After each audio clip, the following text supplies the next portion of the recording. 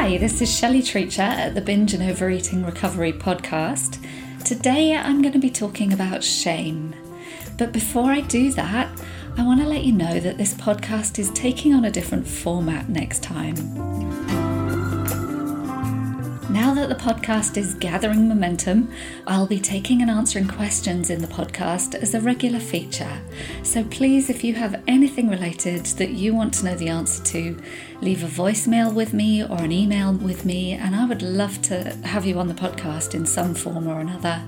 And I guarantee that any question you ask isn't useless or strange and will most likely resonate with and help so many people. So please do get involved, and if you've got a burning question, I would love to answer it. Please know that your contribution will always be anonymous and confidential unless you give me explicit instruction to use it publicly. So now let's start talking about shame and binge eating. As we start to think about coming out of lockdown, I'm hearing so many fears and nervousness about returning to society. For some of us, that's the mistrust of the government and fear of not being actually physically safe in regard to the virus. But on a deeper exploration, many of us have other fears about going back into society too. We fear coming out of our comfort zones to face the world again. We wonder whether it's safe enough to open up and connect, on a psychological level as well as the physical level. Much of the reason we're nervous is that we are afraid of losing the peace, the freedom from triggering, and the relative lack of demands. We imagine life will be full and overwhelming again. I talked about how to start saying no to so many demands in the last podcast, but this time I'm talking about shame, because one of the other fears about going back to being with so many people again is being seen. The first thing on so many of my clients' minds is the fear of being judged for being overweight. Today I'm going to share with you firstly what shame or embarrassment are for the overeater and what's behind it. And then I'm going to explain how shame and embarrassment play out for the binge eater. And then lastly, I'll show you how you can start to deal with shame. The feeling of shame after a binge is something that people come to me with, but it's actually just one part of a very vicious cycle, because shame may actually be the reason why you eat in the first place. When I asked my group if they experienced shame, they said things like, yes, all day, every day, and they quoted their shame voice as saying things like, can I ever break this habit? You've blown it, put on weight again, so silly, no control. Or you've let yourself go, you can't be trusted. Can you relate to any of these thoughts? I'm sure everyone listening to this has some version of this, and that's what led you here, that critical voice. So I'd love to hear your comments on that if you want to let me know. The thing is, though, that often people will use something which makes them feel more shame to get away from the thing that caused them shame in the first place. This is the same for any compulsive behaviour. You might also use alcohol or know people who use alcohol, video gaming, TV series binge watching, mindless internet surfing, or even toxic relationship, where you might turn to someone you know for affection or for sex, even though you really know that that person isn't right for you. Often any of these compulsive behaviours come with regret or with shame after the fact. Joan Borisenko says that shame is the poisonous plant of emotions. What this means is that you only try it once before the aversion is firmly set into your nervous system. So, for example, you might tell a joke, and this happens to me all the time, that you think is really funny, but nobody else laughs. It's unlikely that you would be excited about telling that joke again. You might be a bit nervous about it. A tiny piece of shame may keep you quiet for years, in many cases for the rest of your life. Shame most obviously kicks in for the binge eater or any other compulsive behaviour straight after the binge. But what is less obvious is that it's often shame that causes the binge. Shame often comes when we feel we are doing or want to do something that might lead to rejection. Rejection, in this case, is the poison that we only try once. So, for example, you might feel emotional or angry, but in the past, your emotions weren't received very well by your primary caregivers, so you learnt to keep them to yourself. This is how you start to learn shame. Expressing your emotion is the poisonous plant that you only taste once. And now you might project this belief that it's not okay for you to express how you feel on all of your relationships. You might think that being emotional or angry will be received really badly. This might even be true of some of your relationships. You might feel shame for your emotion or your anger, and so keep it hidden. Within this case, food. Shame, here, as it often does, has a protective function, so it deserves compassion and understanding. It keeps you safe from potential rejection. You shut up because you don't want the other person to not like you. This is a primal survival need. Ancestrally, we needed to be accepted by the community in order to survive. So shame makes you think you can make something better by agreeing with it. Shame says things like, "I'll shut up now because he doesn't like it when I talk about how I feel." And then it soon becomes, "You stupid cow, why don't you just keep quiet?" I've talked about your self-critic before in a previous podcast. It's that part of you that unconsciously puts you down with often repeated phrases like, "Nobody wants to listen to you," or "You're embarrassing," or "You never do anything right." The voice of your self-critic and your shame work together to protect you from rejection. Can you get a hint of what your critic says to stop you from doing something that others might not approve of? Can you see how this shows up for you? Again, please tell me. I would love to hear your comments. I've also talked about your inner child in one of my previous podcasts. This is the part of you that feels something in response to your critic. Your inner child believes your critic. Most of us develop our judgment from our original families. Here, it's not necessarily about how judgmental the family was, although they may have been, but more how you interpreted what they said. So your parents or your caregivers might have been too involved in their own emotions or their traumas and their reactions to know what to do when you cried or screamed.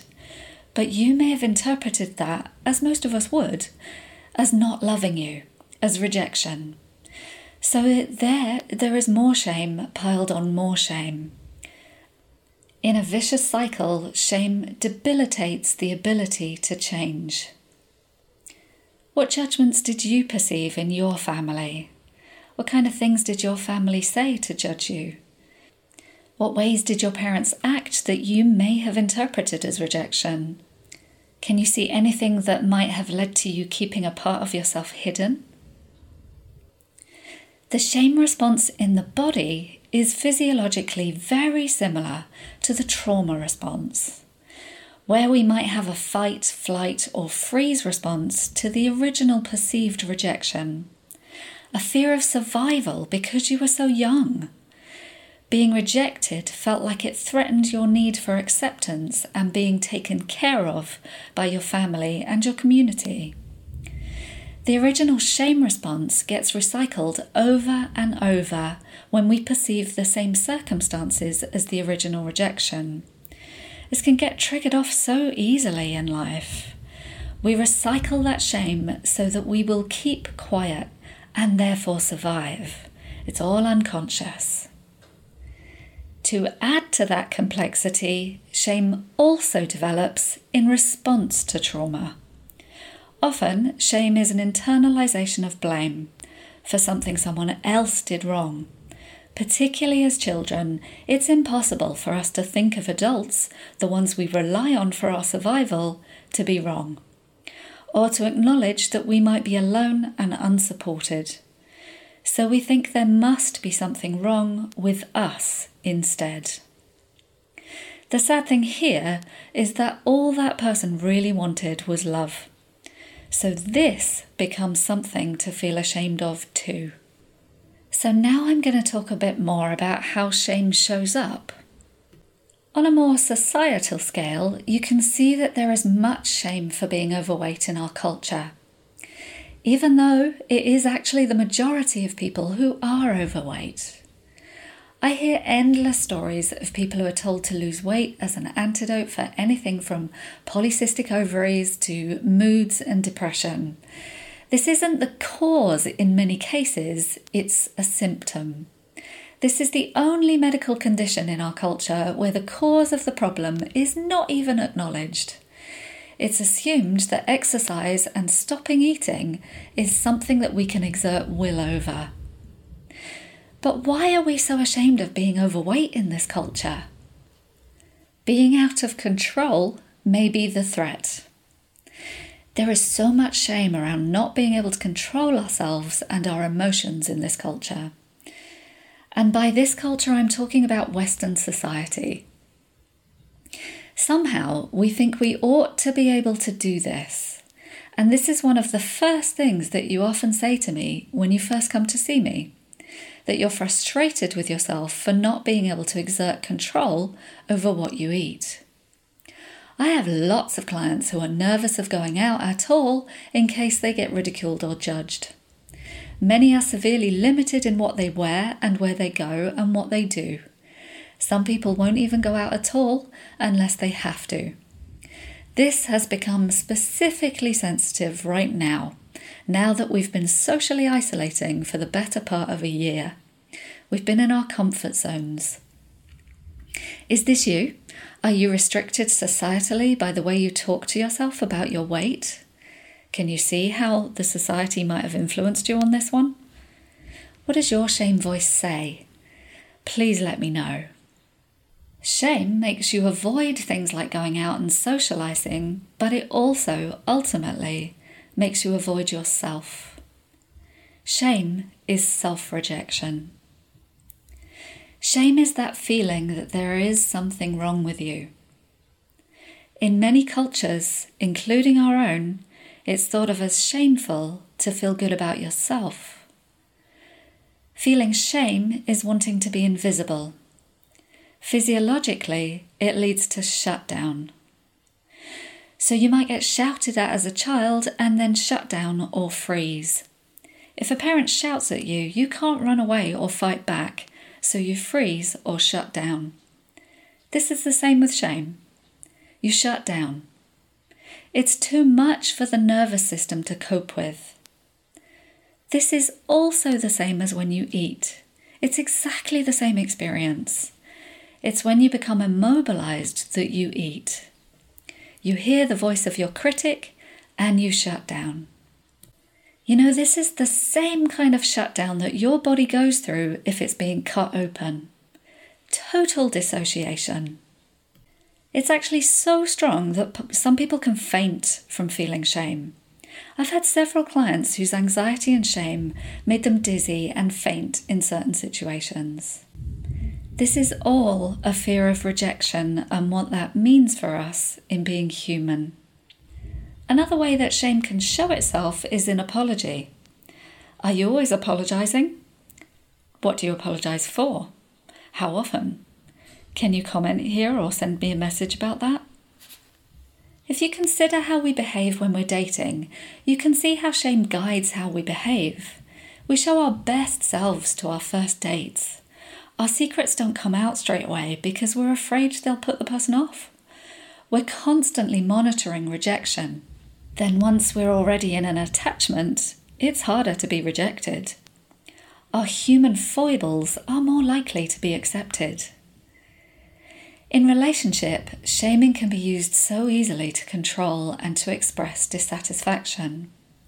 I'm not just talking about abusive relationships here. Often, if something threatens us, we can just automatically, unconsciously use shaming language to point it out.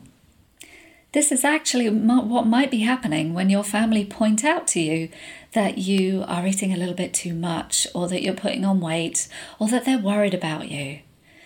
They are worried and they're showing their stress levels. They might even be feeling inadequate and out of control, that they can't help you. They probably haven't had the education that you're having in diplomatic communication, or in understanding their own reactions. So they unknowingly use shame, and you feel ashamed. What feelings of shame can you identify, and what shaming language can you identify, both in yourself and other people? Now we come to the third part of this podcast, how to manage shame. The best way to break shame is to engage with it. That might sound counterintuitive, but just like any other emotion, it has a function, so it is trying to tell you something. So you're going to understand yourself better and what you need by exploring it. You might need to understand what the shame is there for, what you feel ashamed about underneath the binge. Starting with the shame you feel having overeaten, that might be fat shame, hangover shame, sex shame, or having binged on TV shame, or your favourite game shame, or cat videos shame, or booze shame, or just from having been pulled into contacting a toxic friend or lover shame. Trace back in your mind what happened to lead up to it. What critical words or thoughts did you hear or can you hear on reflection? What thoughts, what feelings, what words, or what behaviour were you trying to suppress in yourself before you used that substance that suppresses you? The critical shaming voice is something you're used to automatically accepting and believing. So start by identifying, observing, and understanding that voice. This voice is scared to let go, or to let you feel good about yourself, just in case you get rejected. So step out, get some space, and observe what's going on. Be curious about it. Ask it questions and be compassionate. You can ask yourself what you're afraid will happen if you don't stop yourself from behaving in a certain way. You can also use humour to explore it, by gently ridiculing or exaggerating it, or you can treat it as you would a child that you would care for. Here it's your response that matters. This is the thing that can change shame into love. You may also need simply to move. Remember I talked about shame coming from a place of freeze in your body, a place of withdrawal and disengagement. Here your body becomes inert, so any movement can help to shake you out of it. Breathe, stand up, go out of the room, or press the wall to feel your muscles working. Touch your hands or your face, or pat yourself all over. Any of this might help your body to switch out of a stress response. You could experiment by just trying this next time you feel a binge urge coming on. You might be surprised. Another thing to try is maintaining eye contact or engagement with somebody. Feeling cut off is where the depression or the problem lies. Engagement produces oxytocin and feel-good chemicals. And then you can start to challenge that voice. Is it really true that you're defective? Why would you assume that? Especially when your parents, your partner, your friend, your boss are probably just doing their own thing. Perhaps even acting out from their own shame and fear of rejection. Is it true that you'll get rejected if you behave that way? Or say those things you want to say? If it is true that some people might not like what you say or do, are there people you can find who wouldn't reject what you do or say? There are plenty of online groups, especially now, where compassion is the focus. My groups and I certainly wouldn't reject you or judge you. I'm seeing that through the pandemic, compassion is kind of a movement in our culture. Joining a compassionate group can be a good practice ground for a new authenticity about yourself. Not rejecting yourself for saying those things or behaving that way is where you really need to get to. The more you practice opening up and being honest about yourself, the more your nervous system will heal from this fear of rejection. The problem comes from feeling disconnected or from not wanting to be seen in the first place. We all feel different or misunderstood and disconnected at times, and we all have a desire to connect. With shame, we recoil and withdraw from connection, so the solution is to reconnect. Ask yourself what you imagine the other person was feeling when the disconnection happened. We often imagine that we are the only one who is flawed or feels disconnected, and that just often isn't true. The critic is the voice of suffering, not the voice of truth. It's not easy to understand what's going on when we feel disconnected or conflict with someone, but developing empathy is going to help, because we are doing our best, all of us. I know that for the binge eater, compassion can induce feelings of disgust. This is another form of shame, so it needs understanding and healing. Joining a group is a big deal if you feel shame. Being in a place where you can talk openly and hear others' experience, you can start to recognise that you're not the only one who feels these things. Another way to look at shame is that you might even feel shame that you betrayed your core values after a binge. At least part of that may be disappointment that you disconnected when you really value and need to feel connected. In a group or in a partnership, you can start to change on a neurobiological level. We are affected by each other's states. In a safe grouping, you can experience the safety of it being okay to speak and act your truth. In shame or any trauma experience, you need someone to reach out to you. In a group, this starts to happen and you feel expanded. You develop an ability to hold the thing that was so difficult to hold before. The idea is to understand your shame well enough that you can create a structure for dealing with it. Naming it is the first step. Here, it's important to acknowledge that this is a difficult subject for you. The experience of feeling fundamentally flawed is so uncomfortable, but it's something that's there waiting to be triggered in the unconscious. Learning to tolerate your own stress level is the work of recovery. This leads to acting out or binging less and feeling more able to be yourself. So to summarise what I've talked about so far today, eating is the surface thing that you may feel shame for. This is the presenting problem. This is what people come to me with. But it's also shame that can make you eat. It's the underlying thing that you eat to squash that can be the real instigator of overeating. We all have embarrassment, shame, guilt, and disappointment with ourselves of some kind. That's just part of living. But you deserve to move on from that and use it as the positive information that it really holds for you.